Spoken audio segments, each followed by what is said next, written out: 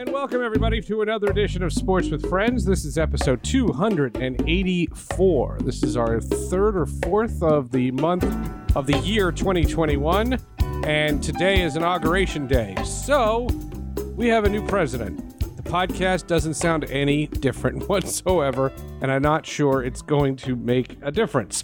It's also NFL Championship Week. We're going to talk a lot about that on this podcast. You could also get the latest odds with our head odds maker from Bovada Sportsbook. That is Patrick Morrow, and we'll hear from him in about 10 minutes or so. Our guest today here on the podcast is a longtime friend. Usually, I go on his show. I've done that for years. Now he's between shows. He's going to have a new show real soon. He's no longer with a certain fan in Milwaukee, but he has been a longtime radio veteran, a Wisconsin icon. I mean, everybody in Wisconsin seems to know who this guy is, and I can't believe we've had 284 episodes and I haven't talked to Bill Michaels yet. Although Bill has been instrumental in helping set up episodes of the podcast, and we know that to be true. So you've been instrumental behind the scenes. Now you finally get your chance to be in the sun. Welcome, Bill Michaels. And it's not recorded to where I'm doing the interview with somebody else and you're editing in your questions. So that's kind of cool. I'm liking it all live. Sir, I don't know what you're talking about. I've never heard of that before. Yeah, well, that story's going to come out. We might as well. Bill, first of all, welcome. And for those of our audience who knows you, they're like, oh my God, I can't believe Bill Michaels and Seth Everett are doing a show again. But there's a lot of people that listen to this podcast that don't know Milwaukee radio. Tell me a little bit about your career. Where did you start? How long have you been doing this? You always have a certain intelligence on the air, so I just assume you're older than me, but I don't necessarily know that. I am 54, so that'll tell you. Yeah, I'm a little bit older. No, I grew up in Cincinnati. I grew up in Cincinnati, Ohio, and when everybody else, was in high school listening to all the rock stations, the top 40 stations, I was listening to sports talk. We had Bob Trumpy. Remember Bob Trumpy? Sure. Him and Don Criqui doing NBC games years ago. And Don Criqui was an Imus in the Morning sports anchor. Right. So, and Bob Trumpy started doing sports talk at 700 WLW. And as a kid in high school, I thought, this is what I want to do. And so I've actually been lucky enough to be able to climb to the top of the hill and be able to do this. I started out in a little town called Rushville, Indiana, and I bet you nobody knows what Rushville is famous for. But if you're a NASCAR fan, that's where Tony Stewart got his nickname, Rushville Rocket. So covered a little bit of Tony Stewart. I got my start in a really weird way at the Indianapolis 500. There was a company called Force One, which is France's version of ESPN, and Jacques Villeneuve and company, they were coming over and going to take a crack at the 500. And I just happened to be in the pits. I just went there as a fan. But I had a radio station credential from this little station in Indiana. And some guy pointed, and I thought he was pointing at me. So I went over and started talking to him, and he had an interpreter. And I ended up getting a job being turn 4, the color commentator for turn 4 for the Indianapolis 500 that year. Turns out that he was actually pointing at the guy behind me, but because that guy didn't turn around and I walked over and started talking to them, in the translation, things got screwed up and I ended up becoming the guy. So I parlayed that tape into a television tape back in Cincinnati. And then from there, I went and did some radio in Columbus, Ohio. And I was familiar with Columbus going to Ohio State and such. And then back to Cincinnati. And then finally, I was working at WLW. And I had a couple of guys ahead of me, and I knew I was never really going to beat those guys out for the job. I had one, which was Andy Furman, and Andy Furman was a long time with Fox. Oh, sure. For Fox Sports Radio. Yeah. But, the two guys that were ahead of me are now big time. One was Boomer Esiason, who you know there in New York, and the other one was Chris Collinsworth. And both of those guys were doing sports talk. So unless I killed them or they died, I was never going to leapfrog those guys. And then when I finally got hired by the Packers, in their flagship back in 1999. And that's when Collinsworth and Boomer and everybody started, splitting off. We all left about the same time. And right. Our careers have taken a path. But that's kind of how I ended up here. Andy Furman did a show with Artrell Hawkins on Fox Sports Radio in the mornings, and I used to go on with them. And then I met Andy when I was with the Mets radio network, and we went to Cincinnati. And I hung out with Andy, had lunch with Andy, and Andy came to the ballpark, and he was great, and he always seemed like he was the mayor. That was the best way to describe him. Andy was a great guy, and it's funny because Andy got into some trouble and ended up getting, I think, let go from WLW, and he went on to other things, obviously. But Andy was a guy that was old school. When I would walk through the hallways and everybody else is sending out an email or just responding. This is in the beginning of texts and phones and such. Andy's still sitting at an old typewriter, typing out letters, sending letters off, licking envelopes, using stamps, and he would write probably 30 letters a day. He was a writer by trade, but 30 letters a day. And then one of the things that he'd always told me was just respond. People just appreciate if you just respond and say, hello, how you doing?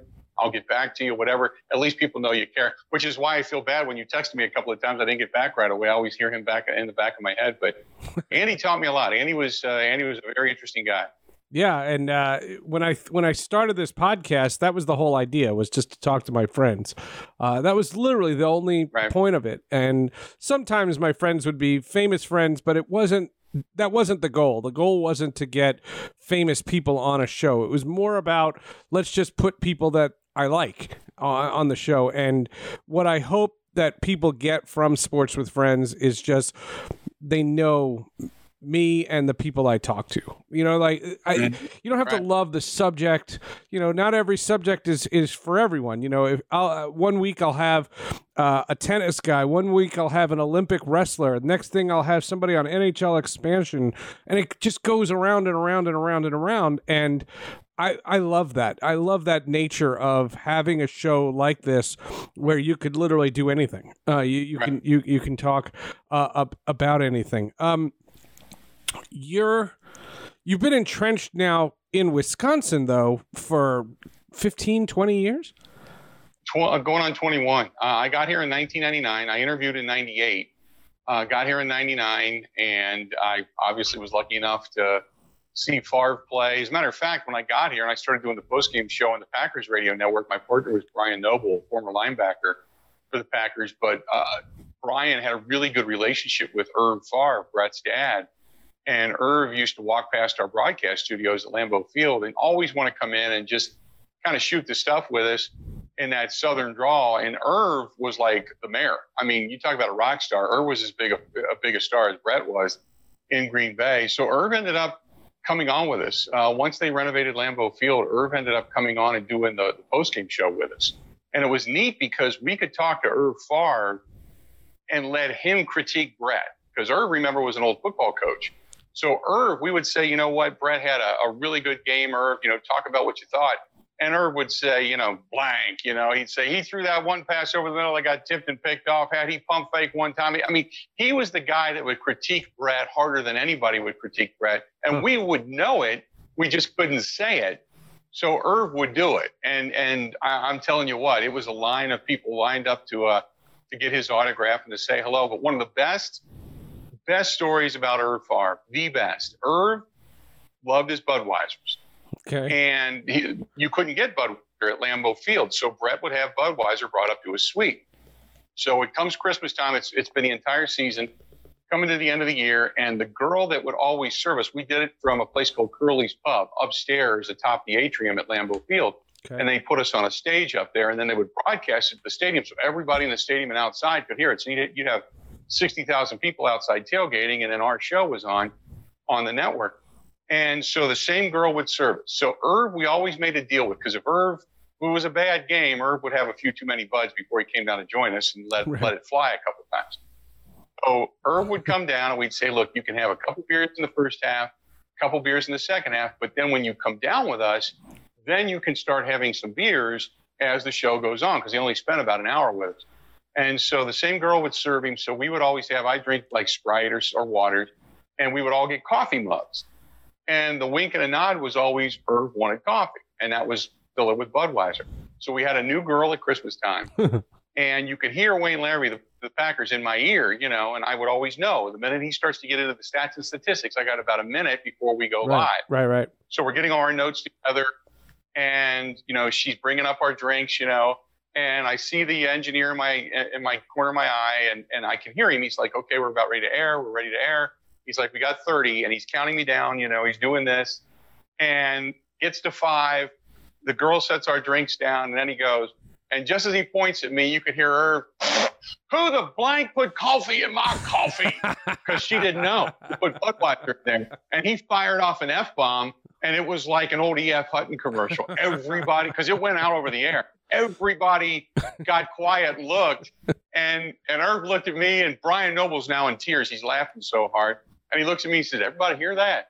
And I said, welcome to the Green and Gold Post Team Show. How are you looking? And then we just went on. Nobody really acknowledged it after that, but that was a... More with Bill Michaels in just a second, but Bill's Packers are taking on the Tampa Bay Buccaneers in an intriguing matchup. There's also the Buffalo Bills and the Kansas City Chiefs, and the status of Patrick Mahomes. And the head odds maker at Bovada Sportsbook, Patrick Morrow, is part of the podcast. Patrick, welcome. How are you? I'm doing well, Seth. I'm God, I can't believe we only have 3 meaningful NFL games left. Well, actually, I guess it's just 3. I was thinking of the Pro Bowl, but that's virtually this year. We're gonna have to figure out a way to get odds on that up eventually. But yeah, it feels good. January 19th. The seasonal effective hasn't hit me yet. I think it might be Manic Energy. It usually hits me after the Super Bowl, but otherwise doing all right. It was funny. Last week, we talked about the 2 games that were going to be close, small lines, and then there were 2 giant lines. I want to give credit to the Cleveland Browns. They held their own, and that game, especially when Patrick Mahomes got hurt, that was not a sure thing. No, and that was, I think a lot of us were reacting like this. At least, the groups that I roll with on Twitter and the sewer that is gambling Twitter. All we were thinking when Patrick Mahomes ran that read option for a yard up double digit, he was already hobbling. He was already not doing good. I mean, I get he's great, he's dynamic. Who am I to, try and limit him? But that just seemed like quite the risk. And, it's easy to say after the fact when he went down and missed the rest of the game like that. But yeah, credit to the Cleveland Browns. They kept it close. They kept it interesting. Chad Henne did, we were debating what do you call an arm punt, but it's on the opponent's 38-yard line, that first pass that he threw. But he was able to rally late. Credit to Andy Reid for throwing on 4th and 1 at the end, because I certainly didn't think they would go for it. I think with Chad Henne and what he had just done on the previous series, you're probably thinking, okay, you're going to get a half-hearted, trying to get some kind of encroachment or neutral zone infraction there, but no one's expecting a play call. And if they are, surely no one's expecting that Henne is going to be trusted to throw in that spot. So credit to Andy Reid going for the win. So many other coaches would maybe be inclined to trust their defense in that spot. But yeah, credit to the Browns. Great season. All year, I was kind of down on them from an analytic point of view. I didn't think they were as good as the numbers they had been putting up on the scoreboard. But, they kept it close. They were in there. And, but I think the best team still got through. And hopefully that best team is with a healthy Patrick Mahomes. Well, and I want to call out Andy Reid for a second. His quote, this is his quote. He says, there was a chance back in the day that Patrick comes back in the game. You saw him run up the tunnel. By the time he got to that point, he was feeling pretty good. But there's now a protocol that you have to follow, and that takes it out of the trainer's hand and the player's hand and the doctor's hand. Yes, because guys were getting their heads beat in, and you needed this protocol to keep people alive. Yeah, I mean, how does Andy Reid? Andy Reid's no rookie here. He has been in this league for a long time. They have the protocols because of reasons. Do I need to talk about Junior Seau? Do you want to talk about the Pittsburgh Steelers? Do you want to go dark and get in there? Because Patrick Mahomes should not have been able to come back in that game, and it's good that he wasn't.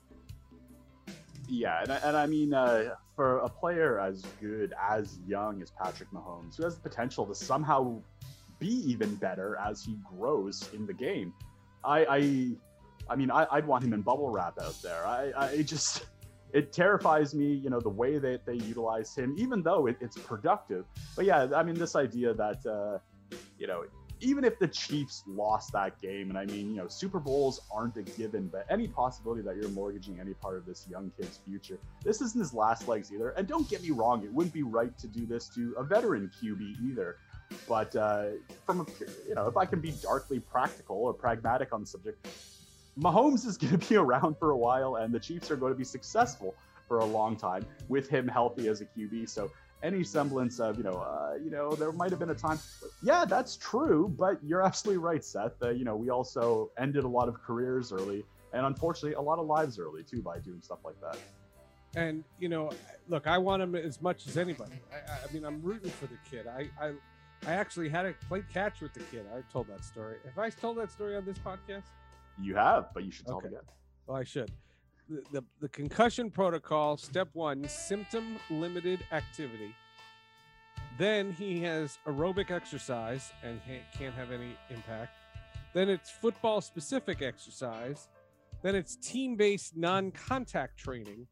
And then he's cleared for full football activity. And the question is, can he get all of that by Sunday? And then they're not doing something to bend the rules. And that's the impact. Now, from a betting standpoint, you don't know because Andy Reid doesn't know. No, Patrick Mahomes doesn't know if he's playing on Sunday. How can what can Bovada do? Yeah, Pat Morrow doesn't know if he's playing on Sunday. So yeah, that uncertainty is it's currently baked into the line right now. And what we're seeing is two things so far. First of all, we're seeing the Chiefs are 3-point favorites at home, which if this was not the AFC Championship game, if this was a regular season game, we'd be a little bit more inclined to keep this line off the board just because whether it's, concussion protocol or other injury-related stuff, COVID, we learned a lot this season. This is something we need to be on top of because any announcement on this means, tens of thousands, if not hundreds of thousands of dollars pouring in onto a side when that information comes in. We do have the benefit this week of only having 2 NFL games that we really need to be paying attention to. And really, this Chiefs-Bills game is getting about 90% of our attention so far. I'm not expecting any surprises in injury news, perhaps some breaking weather stuff coming out of Green Bay, but that's about it. So what can I say about the Chiefs currently -3 at Bovada? Currently getting 50-50 action so far, but I think a lot of when we get, or if we get, I should say, a clear bill of health on Mahomes, we will see that line push way past 3, probably easily 3.5, probably 4. And I know that doesn't sound like a lot, but getting off the key number of 3 in the NFL is significant. Something like 18% of all games land on that key number of 3, or key numbers in football being 3, 7, 10, 17, et cetera, et cetera. So it is impactful that it is on that 3 right now. What we also have in, I guess, anticipation of this breaking news, whenever it does come out, because we've talked about this before, Seth, we're going to find out about it on Twitter before we find out anywhere else. Because we expect line movement, whether it be in the Bills' favor or the Chiefs' favor, given Mahomes' injury status, we have these lines restricted right now. So you can only get about maybe half the amount that you could normally get on these NFL games. Once Mahomes' injury status becomes a little bit more clear, we will open those limits up. And then usually day of game is when we enhance those limits. So you see this kind of graduation of limits, not entirely dissimilar to what we do on a week-to-week basis with regular season games. But again, given the uncertainty around the most impactful player in this game, if he's healthy or not healthy, we've got those limits a little bit lower than usual. I just want to comment very quickly. The Bills money line is incredibly popular in this game. You can get the Bills at plus 135 on the money line if you like to skip that plus 3 point spread. And this is something that we see a lot at Bovada, that when you have a point spread on 3, so basically a point spread that's representing a push on that key number, it's not as popular with people that like to back the underdog there. They don't like to buy that push insurance. They like to say, well, if they're going to cover that plus 3, they're probably going to win, or I'm going to get my money back. It's why that plus 135 is that much more attractive to players historically in that spot on the money line. Conversely, if you're a Chiefs fan, you're probably thinking, what if they win this game? They'll probably do it by 3 or more. And if it's only by 3, I get that insurance. So you do see this kind of split a bit where if you're a Chiefs backer, you're a little bit more likely to take that -3. And if you're a Bills backer, you're that much more likely to take the plus 135. Over-under is 53.5 in this game. So I think whoever's under center for the Chiefs, the Chiefs defense, still not particularly great, although Tyrann Mathieu looked fantastic last week. I think the Bills are going to put up points. I think the Chiefs, even if it's Henne, are going to put up points, or even a limited Mahomes are going to be able to put up points. He's not a QB that needs to scramble. He's a fantastic pocket QB. He improvs with the best of them. Even if limited, I think we would expect the Chiefs to score a lot on Sunday. We shall see. If Patrick Mahomes is good to go, that'll have a big impact. If he's not, nothing against Chad Henne, but the Buffalo Bills might be able to pull off an upset. The head odds maker at Bovada is Patrick Morrow. Our thanks to him as always. We'll talk to him next week. Now more of my conversation with the great Bill Michaels. Because you said 99, you were probably there with one of my favorite Milwaukee stories. My Milwaukee story, my first one starts in 2001. I was at the opening of Miller Park. And that's a distinct memory because that was the first stadium opening I think I had ever been to at that point. It was my first year with Major League Baseball, but 2 years prior, I was in Seattle. And one of my best friends and I think this story is told on episode 190. So this is 284. So episode 190, scroll back and find the episode. Softy, Dave Mahler from KJR in Seattle. Dave and I are very close. Dave was a groomsman in my wedding, if there's any context. And Dave is one of my best friends. The game, it was a Monday night game where Mike Holmgren goes back to Lambeau, first time as the Seahawks coach. And Dave and his co-conspirators, I don't know who else was with him, go to Lambeau Field. They want to check out Lambeau Field. And the security at Lambeau Field was really lax. This is, again, 1999. This is pre-9/11. There's no way anything close to this happens now. But they showed their media passes and they just wanted to go in and someone let them in. Right. And now they're walking in the tunnel of Lambeau Field and they go into the Packers locker room. Oh, wow. And my friend, and I'll never forget this as long as I live, my friend says, "Hey, somebody take a picture of me wearing Brett Favre's helmet." And he grabs Brett Favre's helmet and he flips it to put it on his head, and index cards with all the plays come out. Right. And they splatter all over the floor. And they panic and they quickly put the index cards back together, put the thing, and they make a run for it and they never go back. You know the Seahawks won that game. I do. Yeah, I do. Yeah. And but the playoff can't tell me it's not connected. Right. The playoff game after that was the snow game remember when Hasselbeck says, we want the ball, we were going to score first in the overtime in the snow. That was the next time Holmgren came back and they ended up beating them. That's right. But there's some good stories there. Yeah. That's a great story. I remember President Bush threw out the first pitch at the opening of Miller Park and he bounced it. Mm-hmm. And that is the precursor to October of that year, where he's wearing the bulletproof vest and Derek Jeter says, "You cannot bounce it." Right. This is Yankee Stadium. They'll boo you. And that's that famous story. There's an ESPN 30 for 30 about it. It's a classic story. And all I remember from that moment is he remembers Milwaukee. And he remembers he couldn't adjust to having the bulletproof vest. He needed to practice, and he had never done it before, and he couldn't extend his shoulder, and he bounced it at Miller Park. That is my first memory of being physically in Milwaukee. The other one was the All-Star game and the fire at the Pfister Hotel.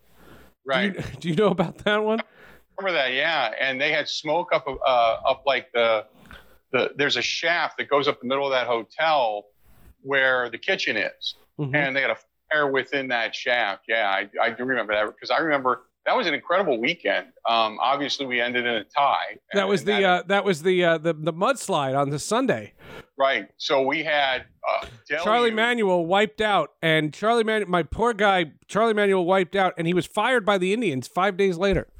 Yeah, it was a deluge. I remember they were having batting practice. Yeah.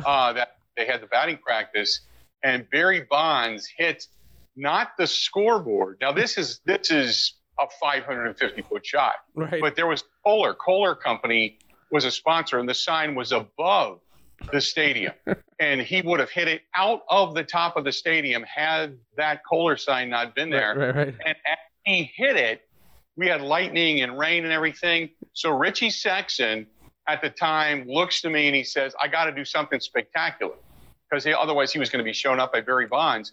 He ends up hitting one that hits the curve of Bernie Chalet's slide in left field, and it curves and hooks up into Bernie Chalet. Yep. And he said, who thought that I'd hit one into the house that way? And then they started calling their shots after that. Yeah. And it was a great night. And unfortunately, the game ended in a tie, and that changed the complexity of the All-Star game and the weight of the All-Star game for many years after. Yeah, that was unfortunate, because it was a great event. It was a great week. I thought the city, that was one of my favorite examples of the city embracing the All-Star experience. Seattle had done it the year before. My first All-Star experience was Denver in '98, and it was the same vibe. And Milwaukee really embraced it. What I remember is the before we get to the tie, the night of the home run derby. So the monsoon night is the Sunday night. The Monday is the fire, and I remember I was dating a girl who was staying at that hotel. She worked for baseball. We were dating. It wasn't like anything scandalous. I was single. She was single. And cell phones were not attached to us like they are now. Right. And so she left when they said to evacuate, and left her phone in the room.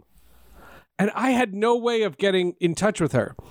And I remember walking up the parking lot, looking at all the guests, looking for her. Yeah. And I see Bud Selig in his pajamas.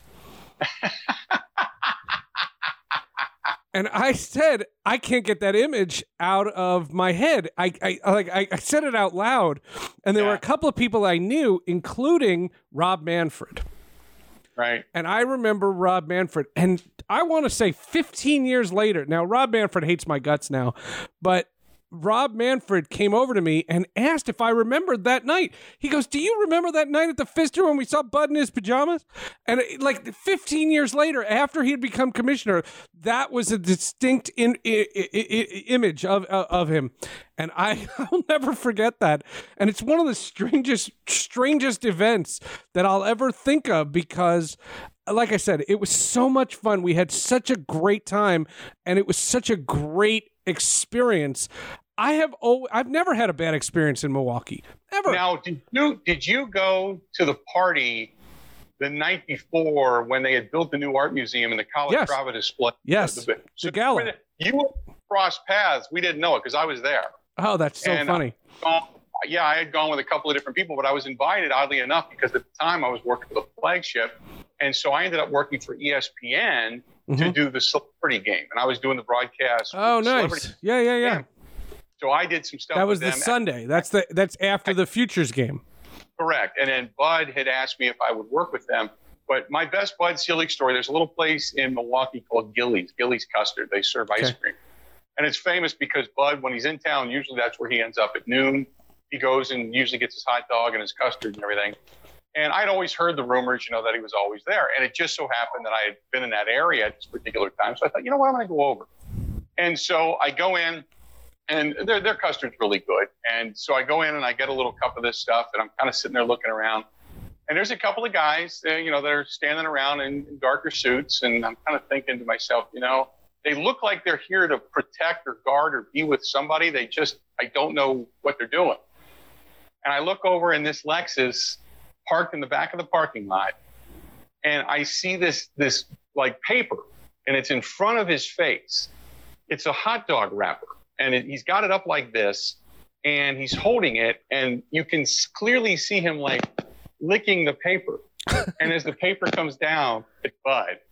Bud's eating a hot dog and licking all the stuff off the hot dog off the paper. And so I gave him a wave. And, every now and then we'll run into each other. There's a good Italian restaurant on the north side that he lives near. I'll see him every now and then. But yeah, it's a lot of good Bud stories in town. Yeah, that's great. That's fantastic.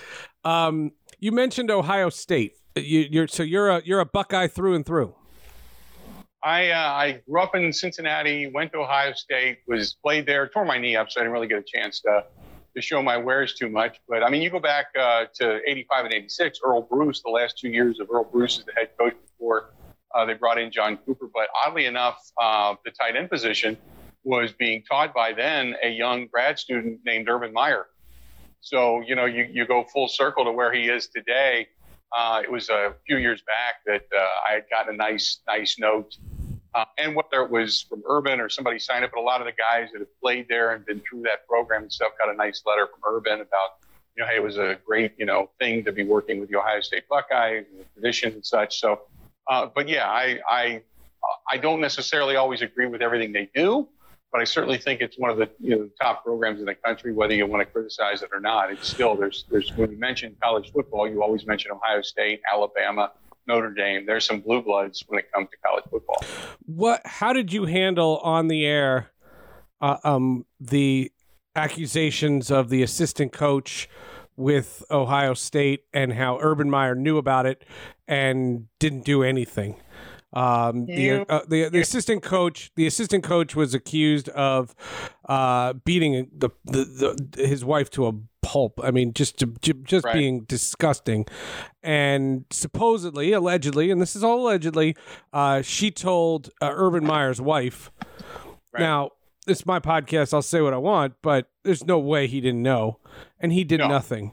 I agree with you. He didn't do anything. It was the job and upsetting the apple cart versus the well-being of somebody else. And you lose a lot of respect for Urban in that particular case. And obviously he's had, transgressions in the past where if you watch the Aaron Hernandez story, you go down to Florida and look what happened down there.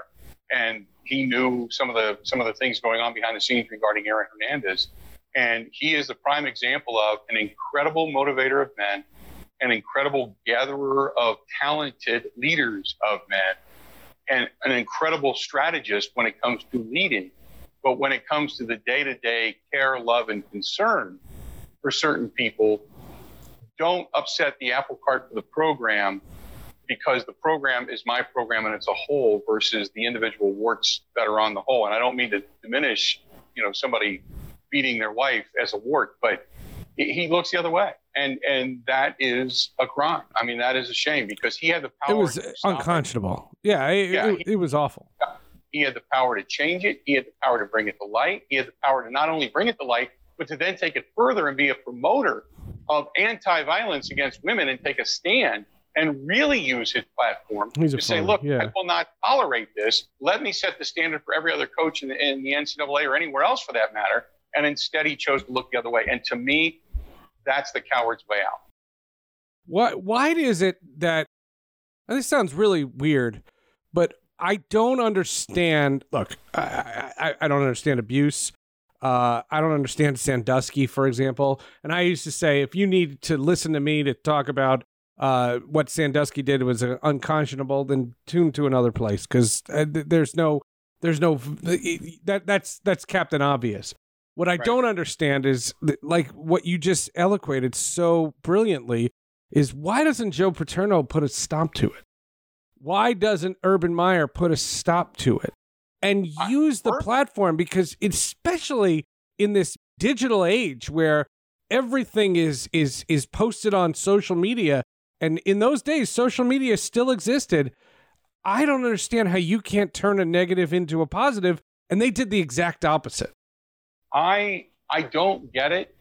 I've always said the reason those who don't blow the whistle stand quiet is maybe because they're afraid of their own closet doors being open. I mean, I don't know, but that's usually one cause. Okay. Or the other is, I've got a lot of success. I don't want to bring a negative light to the program that I'm operating, because this would blow such an incredibly dark scandal upon my program. I could lose recruits, because who wants to be recruited to where the coaches are allowed to beat their wives or the assistant coaches are allowed to rape children.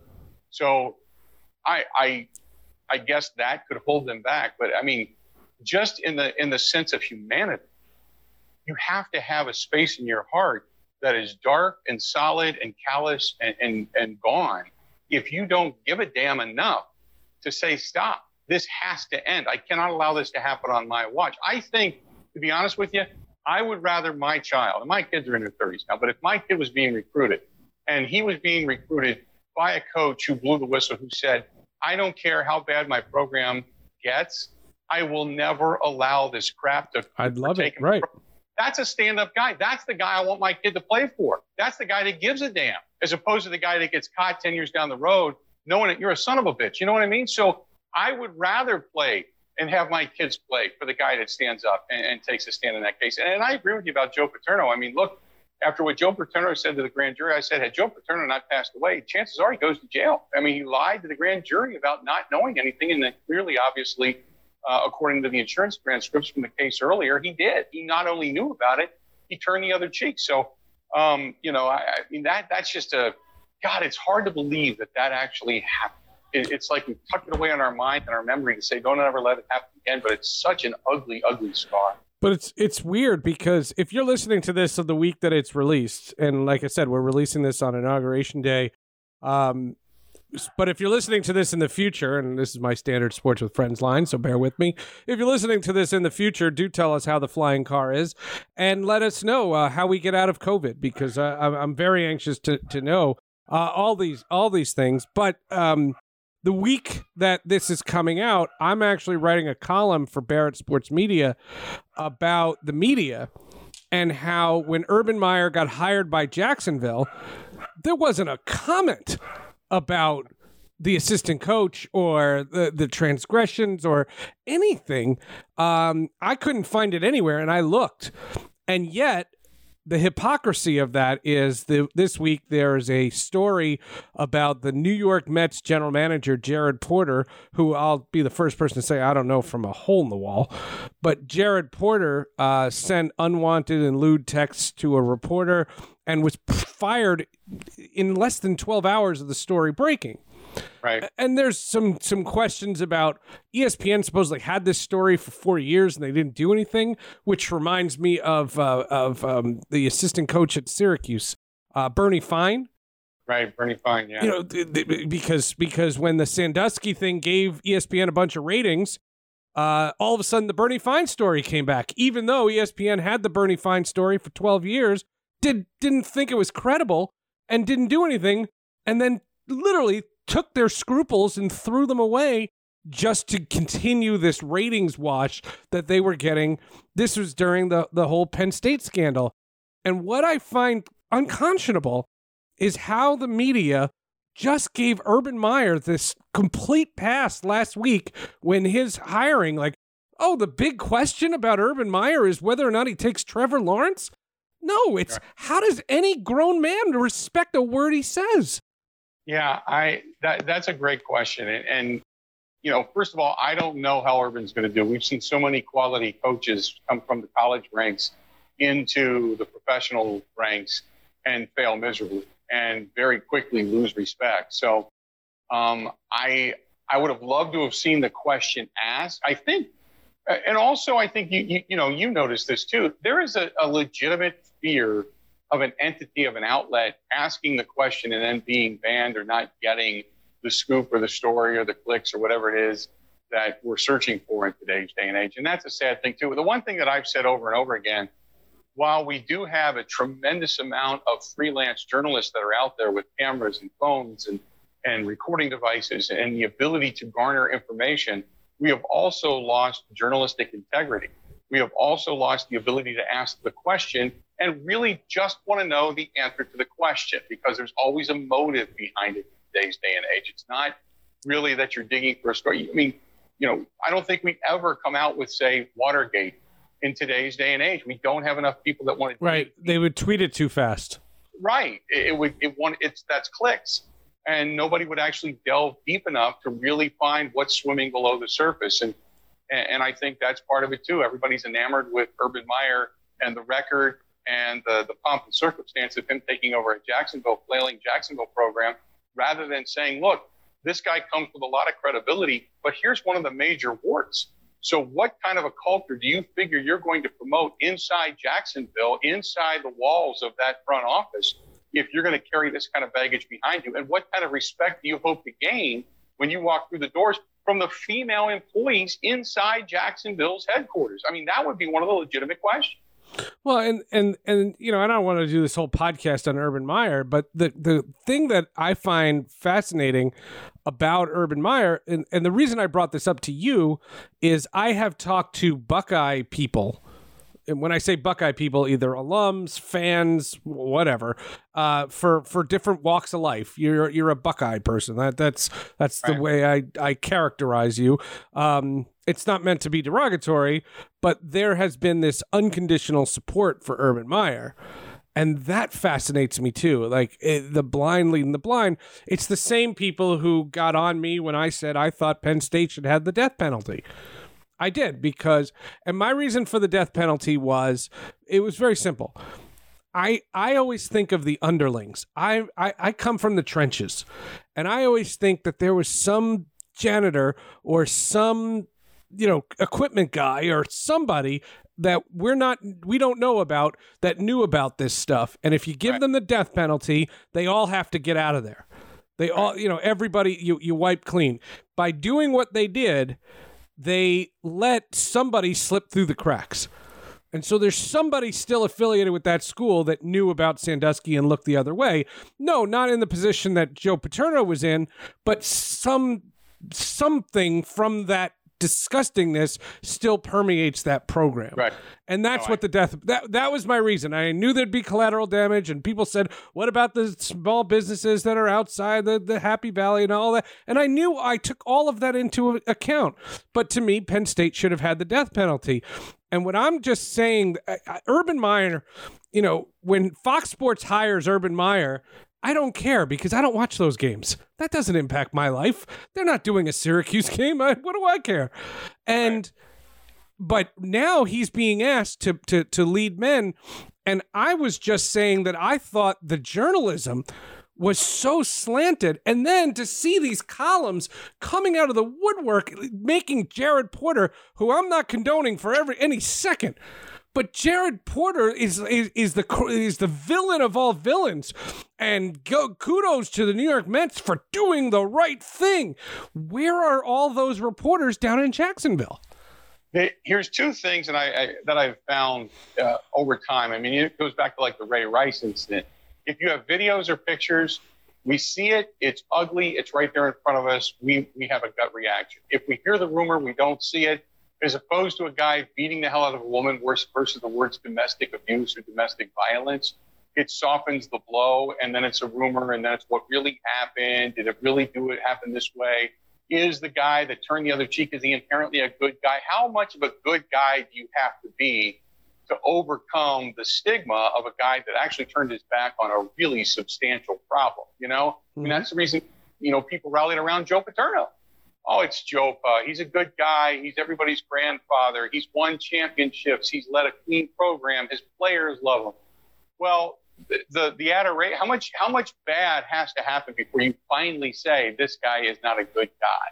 You can be a good guy and commit a bad act, but inherently, if you're watching a bad act over and over again, you can't claim to then be a good guy. And that's where I think we start to get into the gray area and the lines being blurred.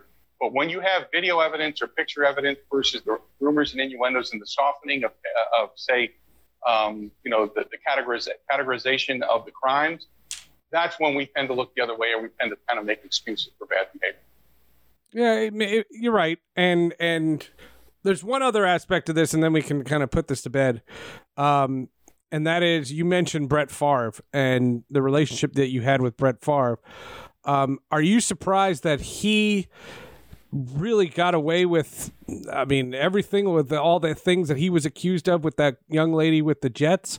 And that story seemed to have been completely overshadowed. And again, I didn't think when you mentioned Brett Favre's name, that's not where my brain went. But that's where my brain went on the day that Jared Porter is fired for essentially doing the same thing. My thought when you mentioned Brett Favre and all the things that went on with Jen Stern and others, there have been rumors of others in the past. My first thought is Irv's words in my ears. And that is, if Deanna found out, she would have had him blank, if you want to fill in the blank.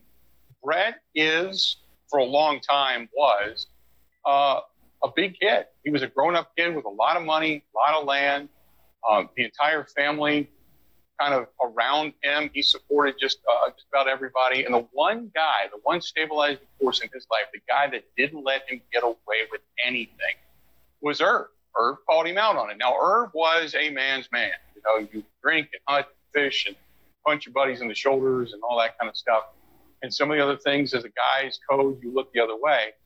But between Irv and Deanna, they really kind of put him back into the straight and narrow. So when you talk about why that went away, I think Brett became relatable in so many ways. Go back to when he had the Vicodin problem and he had to go into rehab for a while and he had the drinking problem. And you can talk about some of the addictions that he had.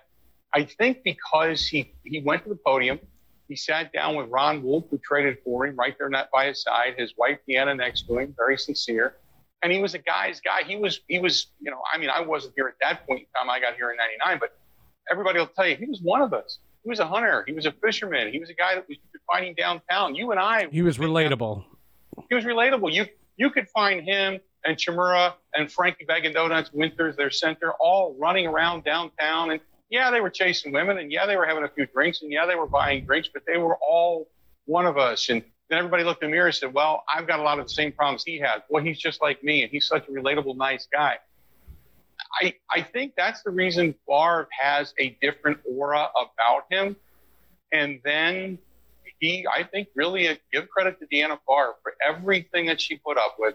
She is the one that stuck by him and said, we are going to change the way you do things. And I think Brett became really appreciative of her, and she helped him grow up in a world in which he was, I mean, you had to see it here when I got here. I mean, there was nothing Brett could do. I mean, nothing. He could have hunted on any land. He could have fished on any land. I mean, he could have hunted sitting in the back of his truck in the parking lot at Lambeau Field, and everybody would have thought it was great, you know. And there's people in this world that can get away with that kind of stuff. And he was one of them. And I think that's the reason things went crescendo. And here's the other thing. I don't think Brett realized in Green Bay, he was an enormous whale in a very small pond.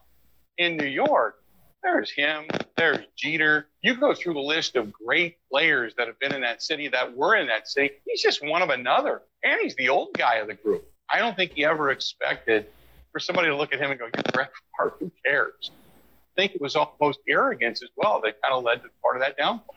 The beauty of this podcast is you never know where this is going to go. I love how people sometimes say, what are you going to ask him? I had no idea what I was going to ask you. And I knew this conversation was going to go in 100 different directions. Take the Brett Favre argument and apply it to Alex Rodriguez. Now, Alex Rodriguez, when I was covering baseball, was my mortal enemy. He was a phony. He was a jerk. And I've had 4 or 5 run-ins with the guy. That's all before he got suspended for steroids, by the way. All of my fights with Alex Rodriguez were prior to steroids. Once he got involved in steroids, I didn't have anything to do with him because there was nothing I could add to. He was burying himself. The weirdest part about Alex Rodriguez is this resurgence and the idea that networks are offering compete clauses in their contracts so that he could be on goddamn Fox Sports and ESPN, and he's buying baseball teams, and Jennifer Lopez, who I thought was a smart person, suddenly has no judgment whatsoever. And I have to ask, like, you mentioned guys that could get away with anything. How is Alex Rodriguez beloved now? You mentioned it. I honestly, we were watching the New Year's Eve festivity. Yeah, I saw the same thing. And I went, him? This is how we're going out on 2020? but we were in a crowded bar, okay? And wait, you were in a crowded bar in New Year's Eve 2020? I was, believe it or not. It was a private party, but yeah, we were. Wow, I have. You just opened up a whole chain of other questions. Now I have to ask. It was kind of the we've all had it party, so not had enough of it, but we've all had COVID. So all of us were down with it. So you've had COVID. Yes. Gotcha. So when he took the stage, remember, he comes up on stage, he's looking at her, and he comes up and gives her a kiss, and all the kids are there. Everybody's talking about how, oh my God, here's what her age is, how good she looks at the Super Bowl. Look at those kids. And then when he walked up, they're like, look at that creep. I mean, it was the whole mood changed. So my thought, and this is the God's honest truth, you asked me this question. At that moment, I thought he is only likable because of her. If he was alone or he was just dating the month, maybe he would be looked at as this womanizing, steroid-taking, cheated his way through baseball, loaded money creep who's dating all these hot women. And instead, he found the wholesome Jennifer Lopez, who still kicks ass at 50 plus. She's got great kids, beautiful family. She tries to do it the right way. So maybe she lifted him up high enough, and he somewhat became semi-knowledgeable / likable doing some of the baseball chatter. And I really believe it's because of her. He's unlistenable. He is that's Sunday Night Baseball, and I like Matt Vasgersian. I'm friends with Matt Vasgersian. That broadcast is unlistenable. Matty was here in Milwaukee. Yes, he was. Yes, he was. I love. Yes. Before Matt Vasgersian got the Brewers job, he was the play-by-play announcer of the Syracuse Chiefs, the AAA then of the Blue Jays, when I was working for the Syracuse Crunch hockey team. And Matt and I hosted shows together. We would do baseball and hockey shows together. And he was the baseball guy and I was the hockey guy, which was really weird. And we followed him throughout his career. And I remember when I was 23 years old, my first gig covering Major League Baseball was with the Rockies, and the Brewers came to town. And Matt invited myself to come into the visitors booth and sit with Bill Schroeder and he doing the Brewers game. And I learned a ton from working, and I had never sat with Matt during a Chiefs game, and I always thanked him for it, and I'm thrilled for his success. That being said, I can't watch Sunday Night Baseball. I won't, unless it's something I need to see. I'll watch the highlights the next day. What year was that you were out in Colorado? So I got to Colorado. This was 98. Okay. No. Sorry. 96. Sorry, I left in 98. So I got there mid-season 96. I graduated in May, and I moved out to Denver when I left Syracuse, and I started out, and I asked if I could cover Rockies games, and it was weird because I was producing a morning show. I was 23 years old, but I just wanted to get my chops. You know what I mean? I just wanted to get involved. And so I started covering the Rockies. And this is when they sold out every game. I mean, every game. And Eric Young and Vinny Castilla and Dante Bichette and Larry Walker.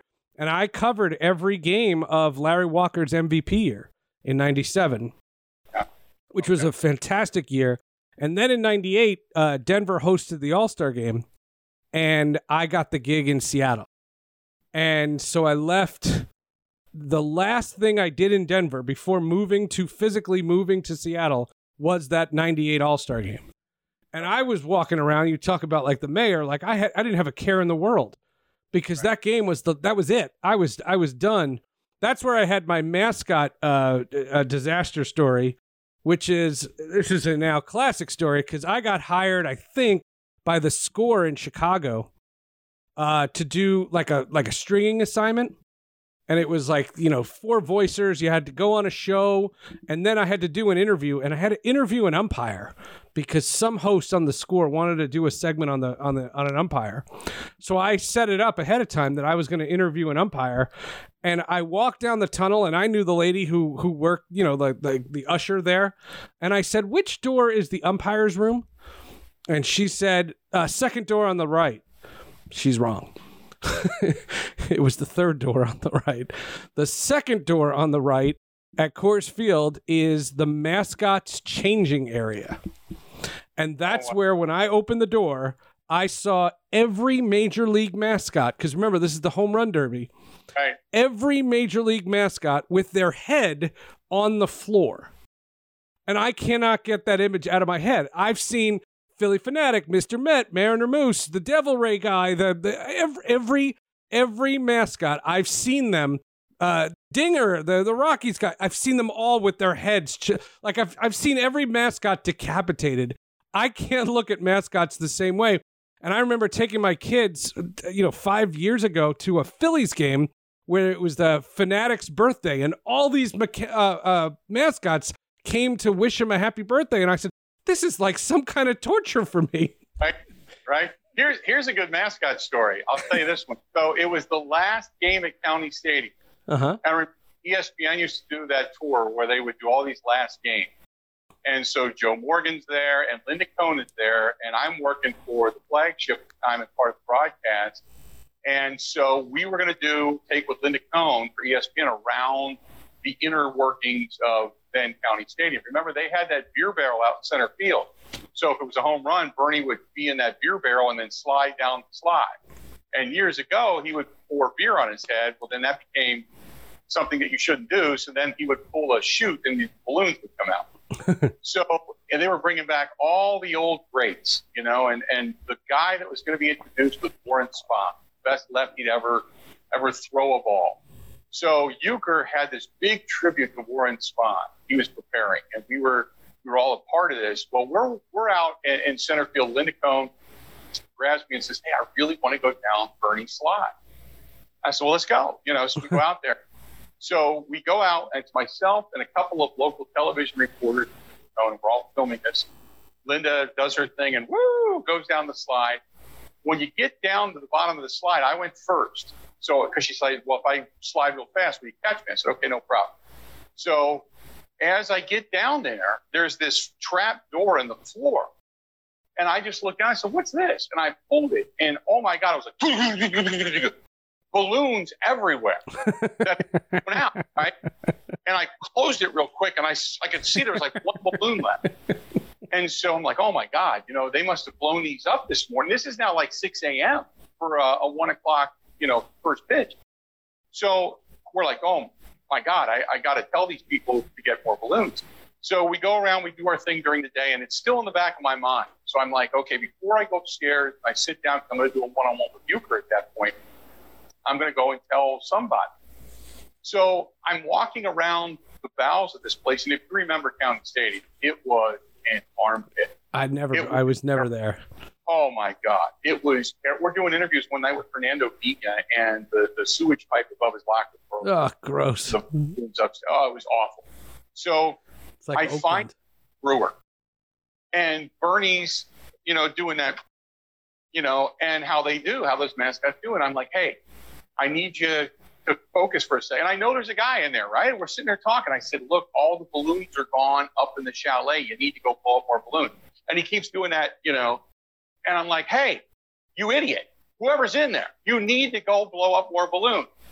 So he kind of waves, and I know at this point in time, if he had a middle finger, he was going to give it, because I'm grabbing him by the head going, listen to me, quit screwing around. You've got to go up blow more balloons.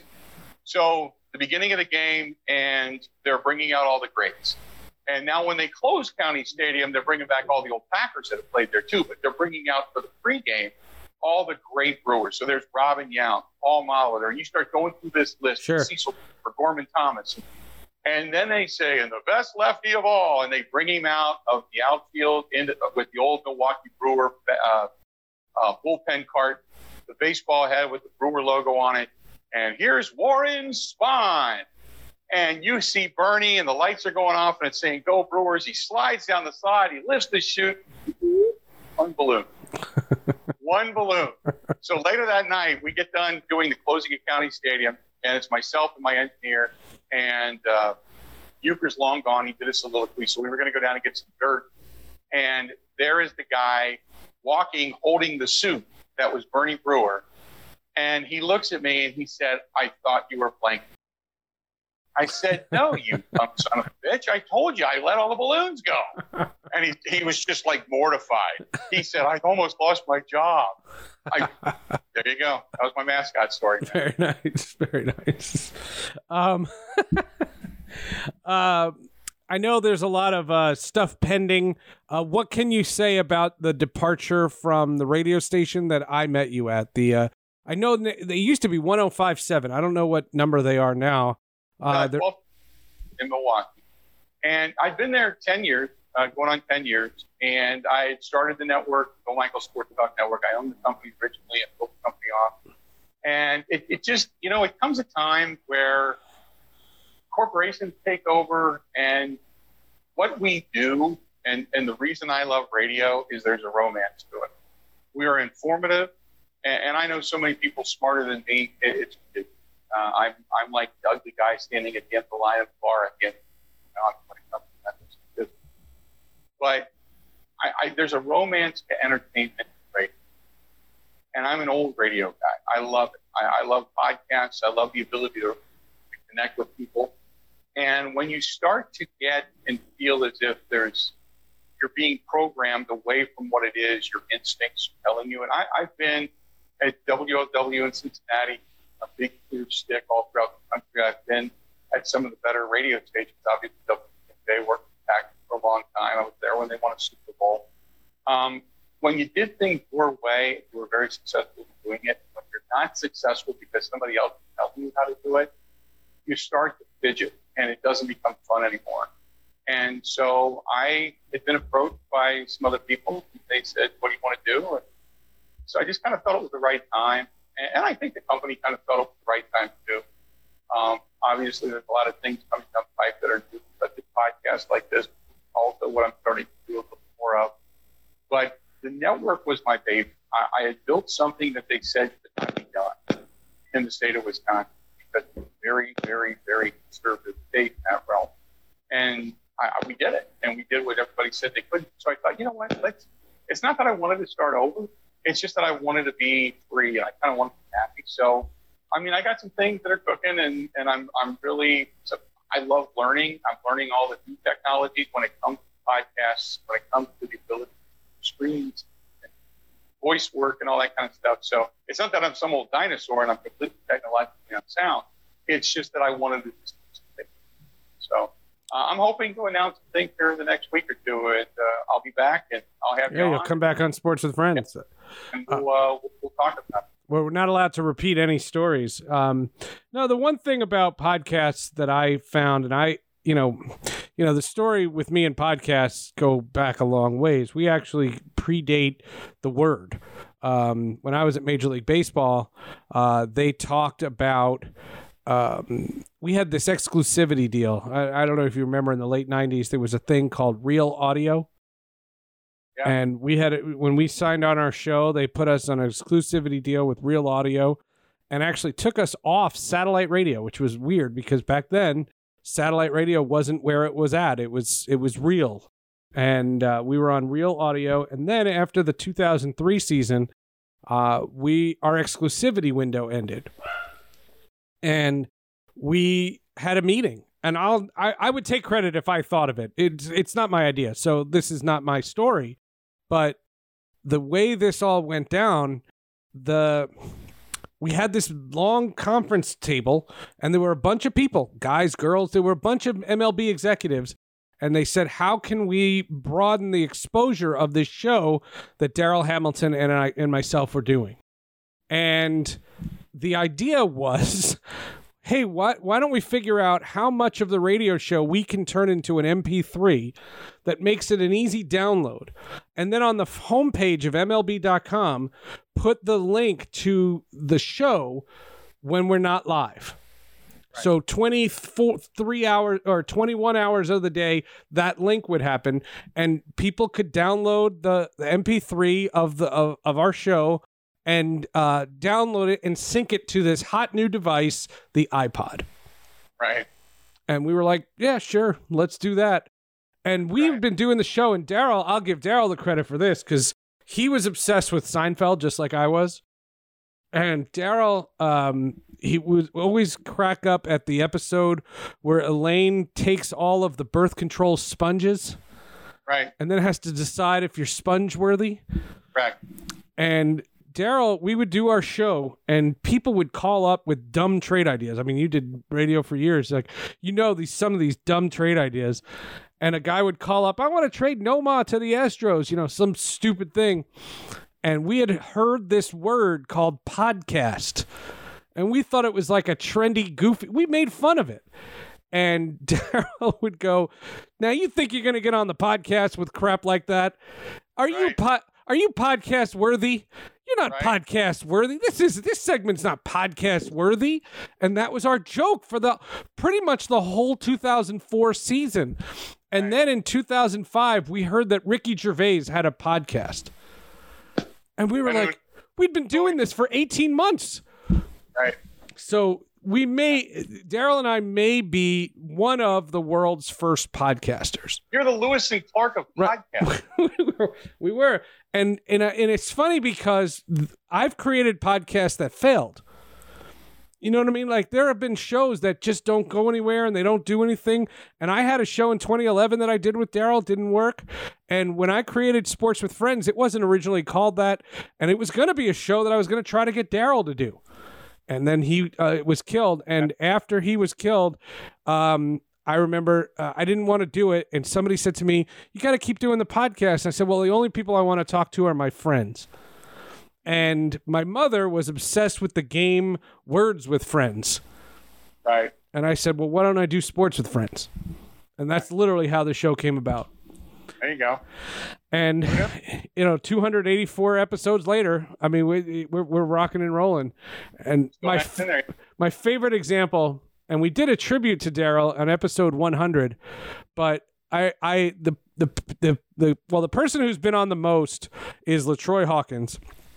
Because LaTroy Hawkins, you remember LaTroy Hawkins from his days with the Brewers. LaTroy Hawkins, in 2015, when I didn't know what the podcast was going to be, I lent him a recorder. And he took it on the road with him with the Blue Jays. And he interviewed like Josh Donaldson. And that's like episode, here, I have the list. I can tell you. He interviewed Josh Donaldson, and it's episode 27. Episode 27, LaTroy Hawkins interviews Josh Donaldson. Because they were sitting on the plane. Hey, that's cool. And it was cool. And it was fun. And because we didn't have a drive. I didn't have a plan. So he's been on the most. Eli Manning's been on 5 times. And we need him to come on. And the funny part about it is Eli was going to eclipse LaTroy until we found out that LaTroy Hawkins is the godfather of Patrick Mahomes, the Chiefs quarterback. That I didn't know. And you want to talk about Mahomes? Well, so we're at Super Bowl, and Mahomes is scheduled to come on my program. He's with Lee Steinberg. Okay. Oh, okay. Lee, the agent. Lee gives me a wink and a nod and says, I think I got him for you. Hang tight. Patrick comes over and sits down. Unbelievably nice kid. So nice. Sits down. We're sitting there kind of BSing. And I look at my computer. There's breaking news. Alex Smith has been traded from the Kansas City Chiefs. And I looked at him and I said, well, congratulations on you being starting quarterback. He has no idea we're on the air and says, what the blank are you talking about? I turned my computer around and he sits back and he sighs. He smiles. And Lee is now behind him, kind of tapping him on the shoulder. And he looks at me and says, no. And I said, yeah, that's how he found out he was going to be the starting quarterback again. Oh, wow. It was that's awesome. There, yeah, we were sitting up there for Radio Row, and he was making rounds. Well, I called LaTroy when the Chiefs made the playoffs the first time. So this is the year prior to last year, 2018. And LaTroy's social media was like gaga for the Chiefs. And I said, what, do you have an investment? What's your story here? And he's like, that's my godson. And I said, no way. And he goes, not only that, he goes, you played catch with him.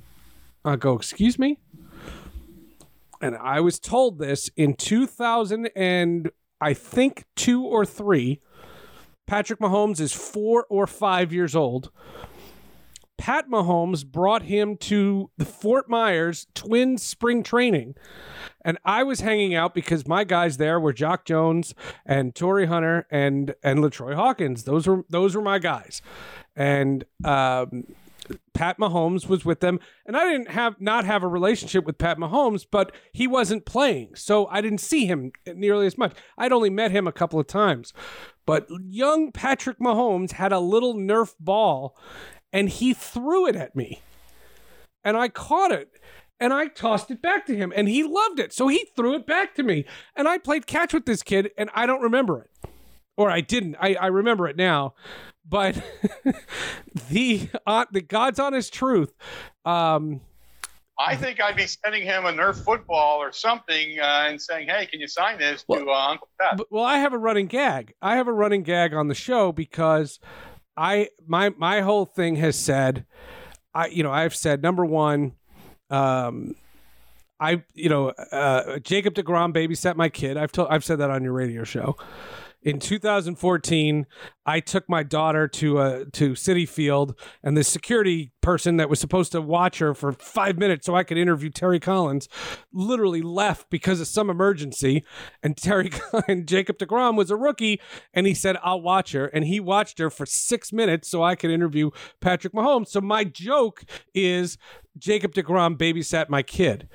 That was my standard joke. And for years, my joke was Donovan McNabb helped me move, because my senior year at Syracuse was Donovan McNabb's freshman year, and he knew me because I was the sideline reporter of the team.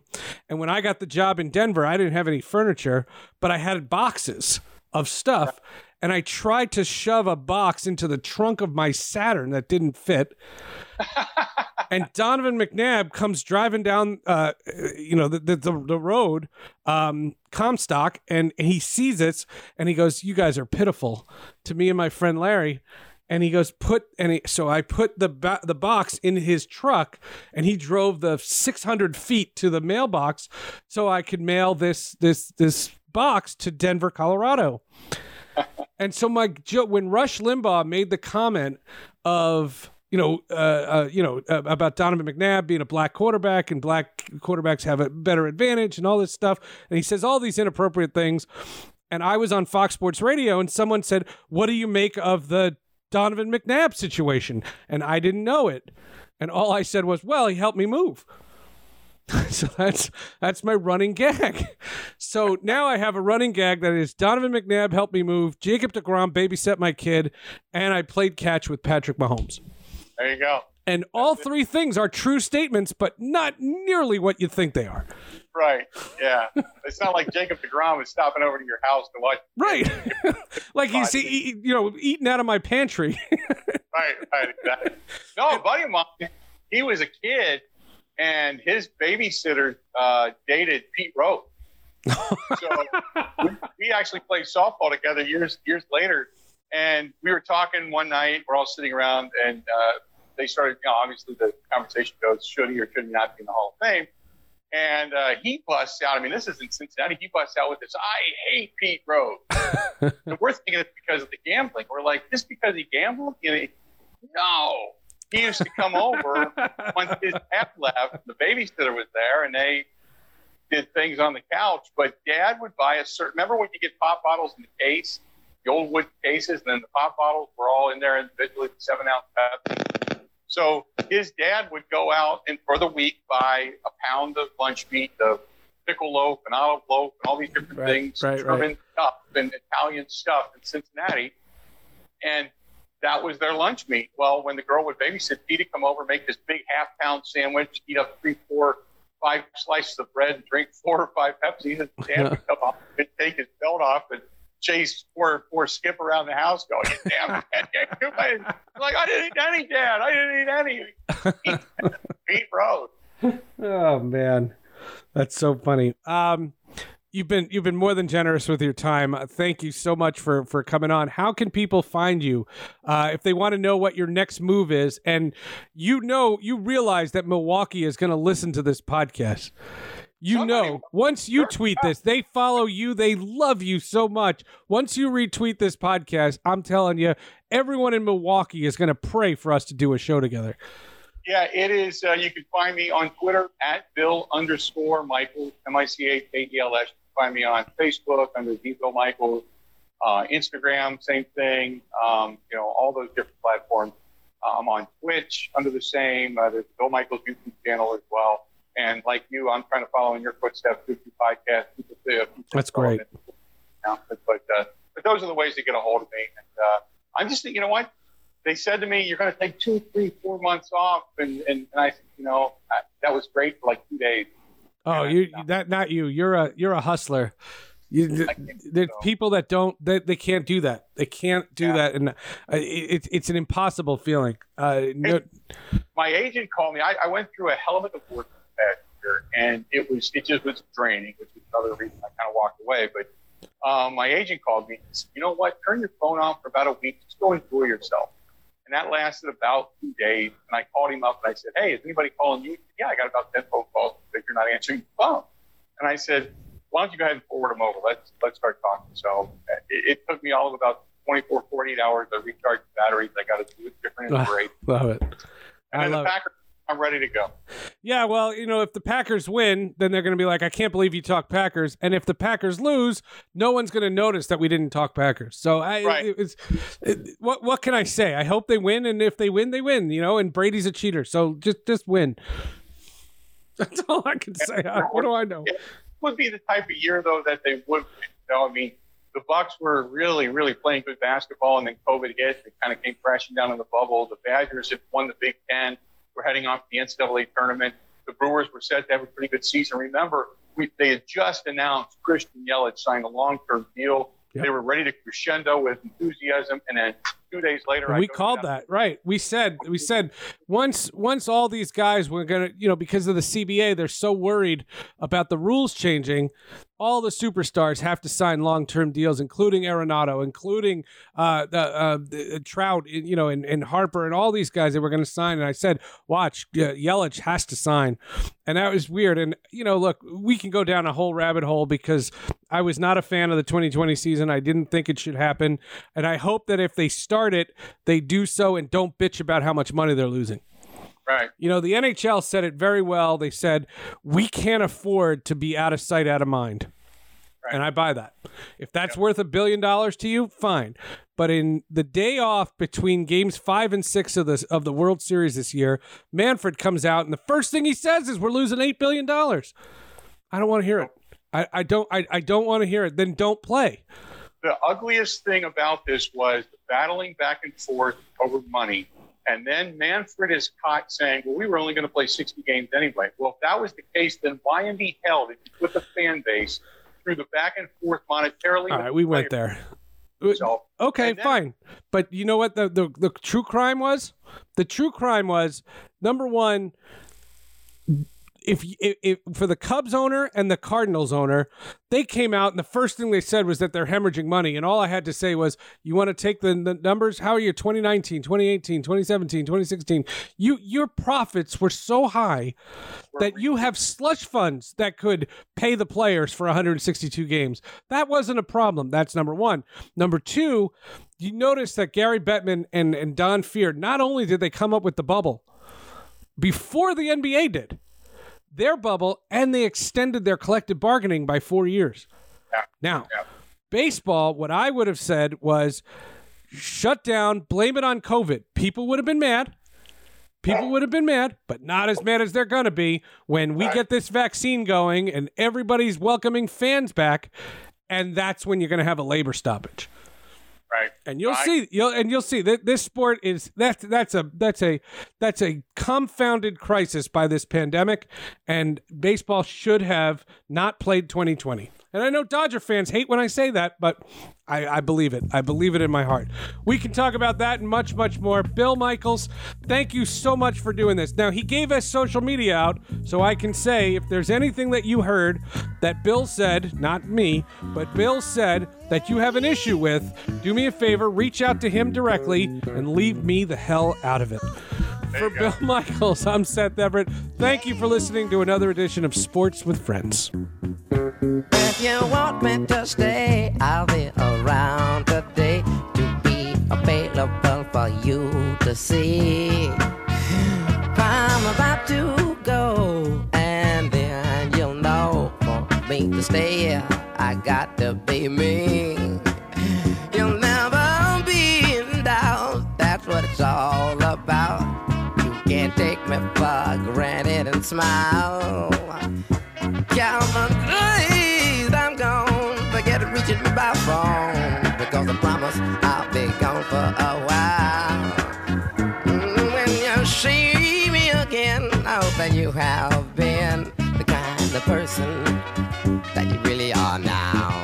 You got to get in straight. How could I ever be late when you're my woman taking up my time?